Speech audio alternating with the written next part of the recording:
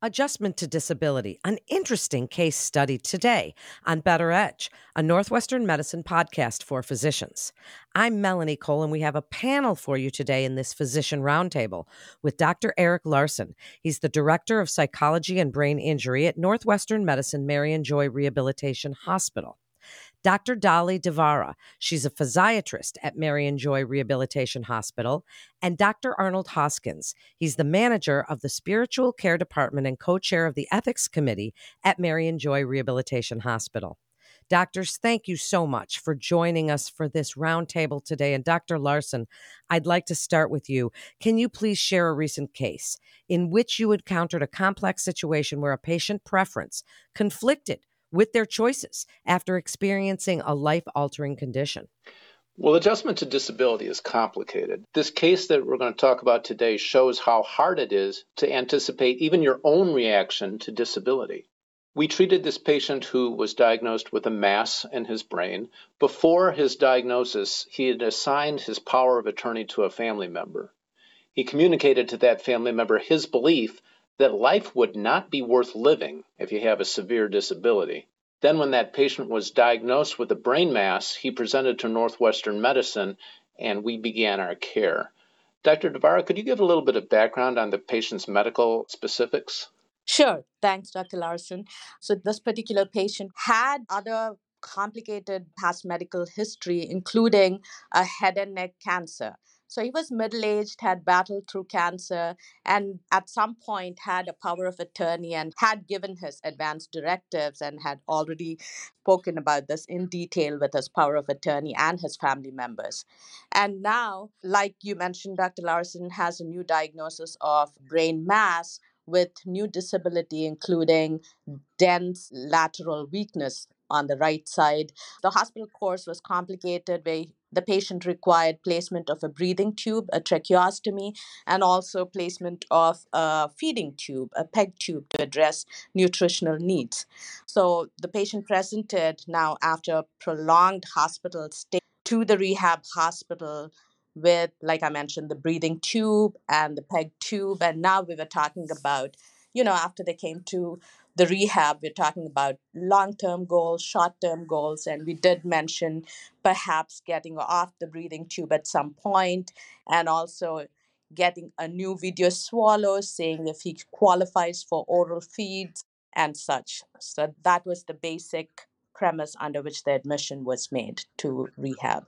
And I think the reason why it was hard for the family to figure out how they were going to direct care is they were really following two different set of directions or expectations, one of which was what the patient had provided in advance of the diagnosis, trying to imagine what it would be like in this situation, and one of which is the patient himself, after the onset of these problems, trying to understand whether his life still was worth living. And much to his surprise, as he's going through it, he realizes even with a severe disability, you can still find quality of life.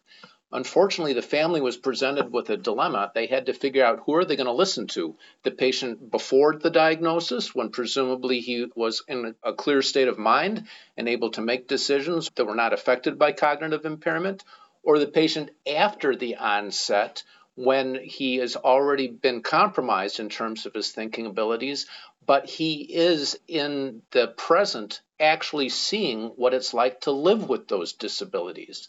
And they were struggling. I feel like what we did at Marion Joy is we gave the family a space to try and figure out what they needed to do. I feel like when we provided them with education, they were given the information of what to expect. But more importantly, we surrounded them with a team that tried to coach them through the process of making these decisions and adjusting to the changes that the patient faced. And I might add, Dr. Larson, this is Dr. Hoskins, that typically when there is a power of attorney involved, and that particular person who has that power of attorney authority and is quite vocal, oftentimes overshadows what the patient's desires are. And in this particular family meeting that we had, we had to redirect our conversation back to the patient rather than the power of attorney expressing what her views were and her wishes were. And what I liked about our session, Dr. Larson, is that the educational piece that you provided help give a better insight to the person who had the power of attorney to understand that there is a dichotomy of cognitiveness or lack thereof that the patient was experiencing or experiences from one time to another. And redirecting the attention to the needs of the patient as well as educating the family was the catalyst to us being able to get to an agreement as to how we were to move forward with this patient. I would like to add to agree with both Dr. Larson and Dr. Hoskins. At the acute hospital, patients are given a new diagnosis, they're treated accordingly, they're then left with whatever the medical impairments and also the functional impairments and the cognitive impairments that accompany that pathology and the diagnosis. So the patient himself, of course, is living through this new diagnosis and the impairments, but also the family has just been given a new snapshot of what their loved one is going through. So they're just now given a new diagnosis, a new impairment, and are just wrapping their minds around it. And so this was the situation in which we inherited the patient and also navigating the family on how to deal with this. So, what you're all saying, first of all, is this is a failure of imagination. We believe the two are contradictory, and it's hard to imagine living a purposeful life with a disability until it happens to one of us. So, Dr. Devara, I'd like you to speak about how Marion Joy provides assistance to patients who are experiencing profound emotional challenges, such as mourning the loss of abilities, mobility, limbs, independence.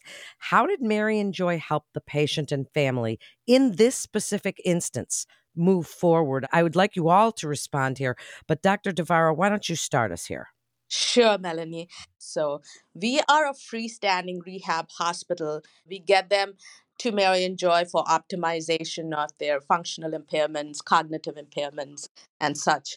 Usual length of stay at a rehab hospital is about 2 to 3 weeks, 14 to 21 days, which is much longer than the stay at an acute hospital. So we get to see patients, slowly evolve over time, reconcile to the new diagnosis, to the new impairments.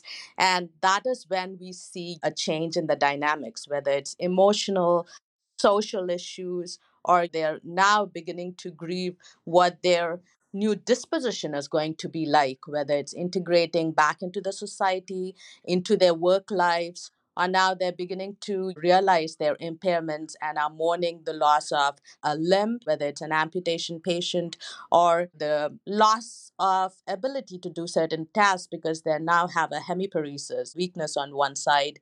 Their speech is impaired, they're not able to swallow. So, all these are just beginning to sink in, and they are now evolving emotionally, trying to deal with all these impairments that they are left with. And as we're talking about this particular case, it's not just the patient, but we take into account the patient's family members too and walk along with the patient and the family through this journey of recovery. Well, thank you for that, Dr. Devara and Dr. Hoskins. I'd like you to expand in just a little bit on how Marion Joy is different from other hospitals. What extra measures do you take to help patients and their loved ones after a life-changing sickness or injury? Speak about specifics at Marion Joy and the team. Well, we are unique in that Marianne Joy has an interdisciplinary approach to providing care for patients. Our philosophy is to provide healing through the body, the spirit, and the soul. What we concentrate on is all aspects of the human being, the human body. So, for example, Dr. Devara, who is a medical doctor, typically she provides care of the patient's body. Dr. Larson typically provides for the patient's mind. And me and my team, we provide services for the patient's spirit.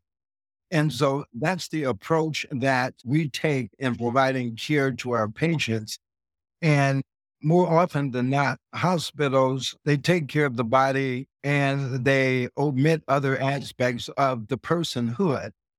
And our interdisciplinary approach is to consider all aspects of a person. And so when we provide care, we provide it as an interdisciplinary team in order that we give total care to the person. And one of the things that hospitals will learn is that a patient gets greater satisfaction when they see that a hospital provides care in all three of these areas, the mind, the body, and the spirit. And that's a critical part of providing care to the whole person versus a part of the person. So if a person comes in with a psychological problem and they're just getting care from Dr. Larson, well, we're omitting the other aspects of the person's care. But when a patient is provided all aspects of care, you will find that the patient gets greater satisfaction and the hospital does a greater service in providing care for the population to whom they are serving. And the thing that I think is particularly significant about what you were saying, Dr. Hoskins, is that the satisfaction the patient experiences is not only satisfaction with the services they've been provided, they experience greater satisfaction with their own quality of life. When you have a team that is not only helping a patient advance in their physical state, but also understanding the social and the context that they are in, the meaning of why it is that it's important for them to make those gains. The part that I think some hospitals might lag a little bit behind is putting a name on what it is that we're doing, not just learning how to take more steps, but finding a destination where those steps are going to take you. Understanding why is it that I want to get better? A lot of rehab hospitals out there have PTOT and speech to help them accomplish those treatment goals.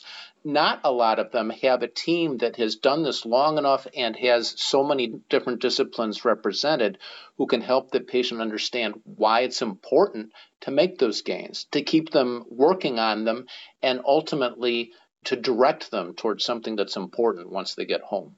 Yeah, absolutely. And one of the unique things that we also do at Mary and Joy, for example, we have a number of patients who have a loss of limb. And so we have a program whereby we target patients who have losses and we have a ceremony specifically designed for them, recognizing their loss of limb. More often than not, hospitals, after the amputation of part of the patient's body, they patch them up and they will do some rehab and they send them home. But what we do is we have a ceremony acknowledging their loss, and we are recognizing that there is a grief process that continues on. And when we have this loss of limb ritual, it's a part of the grief process that is often ignored through hospitals because they just don't have the bandwidth or they don't think it through that the patient needs much more than the amputation so that disease does not spread, patching up, the rehab, and then send them home. Well, there's a piece missing, and there's a spiritual value that needs to be highlighted. And it has nothing to do with a particular religion of sort, but it is a spiritual value that must be honored. And so we have this loss of limb ritual as part of the process of acknowledging their loss, not ignoring this grief, but helping them transition to a new life through the grief process. And we have found that this particular ceremony has been very powerful for our patients who have experienced a loss of limb. What a comprehensive, compassionate approach you all have for your patients. I'd like to give you each a final thought here. Dr. Devara, why don't we start with you? What advice do you have for other clinicians having similar conversations with their patients and their patients' families? What would you like them to know about how this specific case was handled and the outcome? So it's not as much advice, but I'm going to share with everyone the strength we had in having this area of services at our disposal. We all know that there's no real equity in distribution of services, whether it's across regions or in different parts of the world. At Marion Joy, we are very fortunate to have all these services at hand. The neuropsychological aspect, having Dr. Larson, Dr. Hoskins, the spiritual care.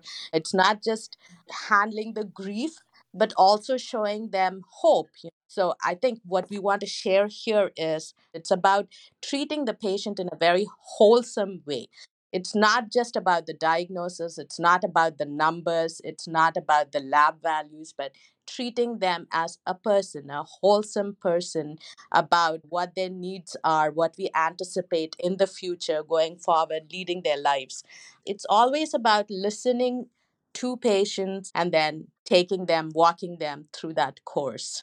I wish Dr. Larson would explain more about his failure of imagination that he so well described during his approach handling these difficult situations. I think that really what the patients are presented with is they need some time to catch up to the events that have overtaken them. Earlier, Dr. Devara, you mentioned that a task of the family was to wrap their mind around what has happened. And the thing that is very valuable for the patients and the families to come to an experienced hospital like Marion Joy is that this is not our first rodeo. We have dealt with these situations literally hundreds, in some cases thousands of times. We know what the patients can expect, and we can coach them through that. Although this looks bad, it gets better. We can actually help them begin to imagine, to create a picture in their mind of what's going to come and what kinds of sources of happiness they can still find. The case that we've been talking about, I think one of the things that was really tough for this guy is the prospect of not being able to take food by mouth. He had developed dysphagia and was having a tough time with swallowing and was coming from a family of good cooks. I think it was heartbreaking for him to think about not being able to take food by mouth ever again. He was being fed through a tube, and it was devastating, the thought that he couldn't take food by mouth.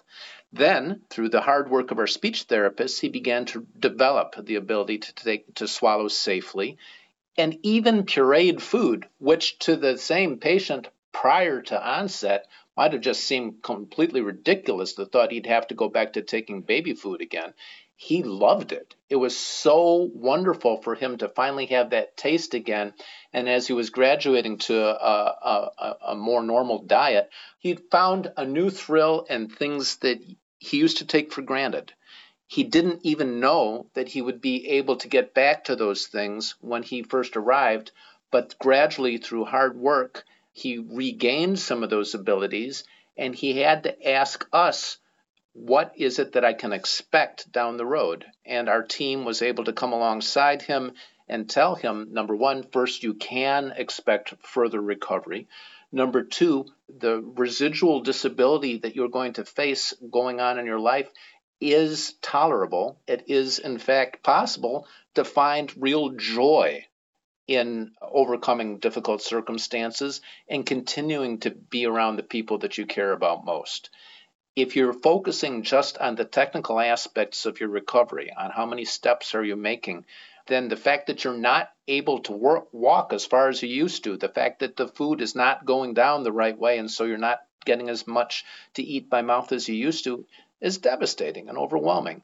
But if you can go ahead and recognize there's better things to come, and that even when I'm faced with ongoing limitations, I will still find satisfaction in my life, then you can keep going. And you surprise yourself. You actually learn that you're capable of doing things you didn't know that you're capable of doing. And you find that there's other sources of happiness beyond where you thought they were at first. It required a team that has been there before and that knows how to talk about these things. Dr. Hoskins, I would like the last word to be to you. I'd like you to summarize what we've discussed here in this complex case today. It's so interesting, and what an interesting episode this is. Please wrap it up for us, Dr. Hoskins, what you would like the key takeaways to be here. One of the takeaways that I like our audience to recognize is that our mission at Mary and Joy is patients first. And that should be the mission of every hospital. And that mission should center on a patient's plan of care. And I'm sure that every hospital has a plan of care for their patient. But I believe one of the critical components that's missing from the plan of care is to involve every discipline possible into the plan of care.